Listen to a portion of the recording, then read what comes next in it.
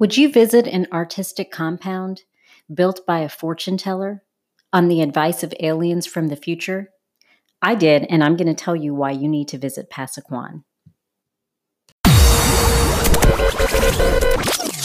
You're listening to the Rumalicious Podcast, where we talk about travel, food, health, entertainment, and everything in between. Your host is Malika Bowling. Find articles and reviews at rumalicious.com. Don't forget to subscribe so you never miss an episode. Here's Malika Bowling.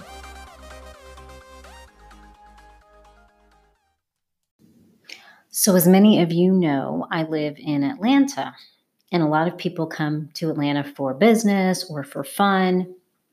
And while Atlanta is great, there's also some fantastic cities that are not too far away that are just a short drive. So I know a lot of people think about going to Savannah, and that is a wonderful side trip too. But there are lots of other cool cities that I want to tell you about. And today, one of the cities that I want to talk about is Columbus. And Columbus, Georgia is about an hour and a half south of Atlanta. It's a really easy drive from the Atlanta airport. You just pick up 85 and it's just right off the interstate. So I visited Columbus last year and I had so much fun there. It was incredible. So one of the coolest things that I did was I ziplined from one state to another. So it's very close. Georgia's very close to Alabama. And when you visit Columbus, you can zip line from one state to the other. So I did that, and that was really, really fun and cool. And if that's something that maybe is on your bucket list, you can visit Columbus and check it off your bucket list. So what are some other things that are cool to do in Columbus? I'm going to get to Passaquan in a minute, which was fantastic. But I want to tell you about some other kind of just fun, quirky things to do there. So one of the other things that they have there in Columbus is a lunchbox museum. Now, I don't know if you're old enough to remember this, but back in the 80s, it was really cool to have your square lunchbox that had either characters from a cartoon or movies or your favorite TV show. Mine was Strawberry Shortcake. I loved that lunchbox. I thought it was the coolest. I wish I had kept it. It was so neat. I didn't see it when I went to the Lunchbox Museum, but it might be there now. This guy has this amazing collection of all these different lunchboxes. So if you want to see them, you can visit the Lunchbox Museum in Columbus. Another cool thing that they have in Columbus is a theater that has lots of interesting plays that come there. It's beautiful. It's called the Springer Opera House. And when I was there, we saw Dreamgirls, but some of the shows that they had coming later on that season were Newsies, The Great Gatsby, and West Side Story. So maybe they're not going to have Hamilton there just yet, but you can catch some good shows, and all the seats are really great at the Springer Opera House. So those are a couple things to do there in Columbus. If you want to read my full list of recommendations for what there is to do there, just go visit Rumalicious and go into the search box and just type in Columbus, and you'll find my article of the 7 quirky things to do in Columbus, Georgia. But I do want to tell you about Passaquan. That was just an amazing experience. It's something that is just so unique. You don't see it everywhere. So, and this story about Passaquan and how it came to be is really what I want to share with you guys today. So it was started by this gentleman named Eddie Owens Martin. He later became named or known as Saint Ohm. So Eddie was born in 1908, and his mother and father were sharecroppers in this rural town. So it's not actually in Columbus. It's a short drive. It's in a town called Buena Vista, Georgia. But Eddie always felt like he just didn't quite fit in. He was homosexual, and he just felt like in rural Georgia it just wasn't his place. So when he was a teenager, he ran away to New York City. And to make ends meet, he became a prostitute and a fortune teller. So he did that for years and years. And then one day he became very sick. He had a really bad fever. And when you have a fever, you can have these kind of crazy fever-induced dreams. And that's what happened to Eddie. So he had this dream that he was visited by these alien men, and that they said he better change his ways or he was just going to be done for. And they told him he needed to go back to his home. So by this time, his parents had passed away and they had left the farm to him. So when Eddie took it over, he really, really wanted to change things based on what these aliens told him. They had instructed him that he needed to start this religion called Pasaquoyanism. And there's not a whole lot of details, but just that it was really accepting of all forms of people. And one of the things that he really wanted to do was just have all this fencing and pagodas, and his home just painted in these really, really bright colors.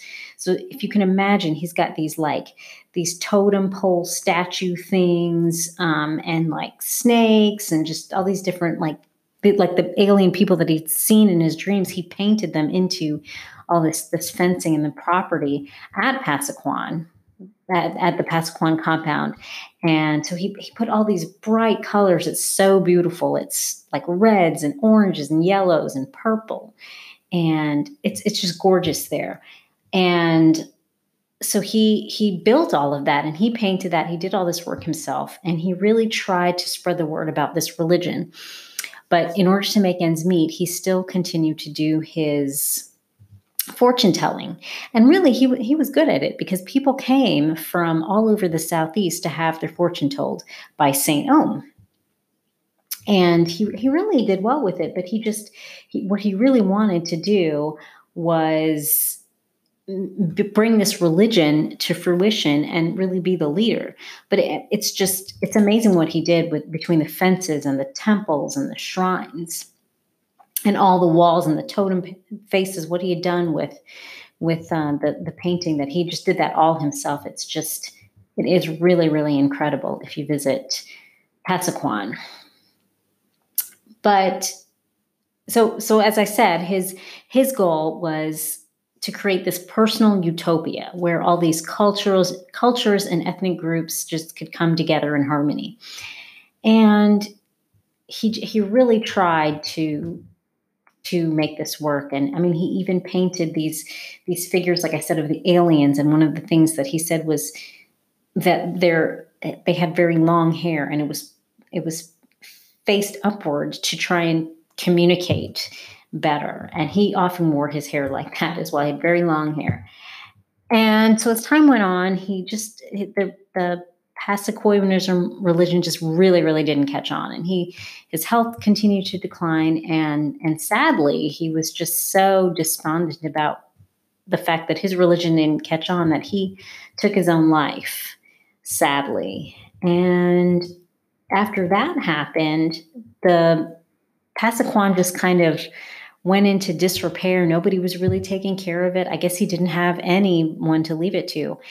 And so then in 2008, Columbus State University took it over.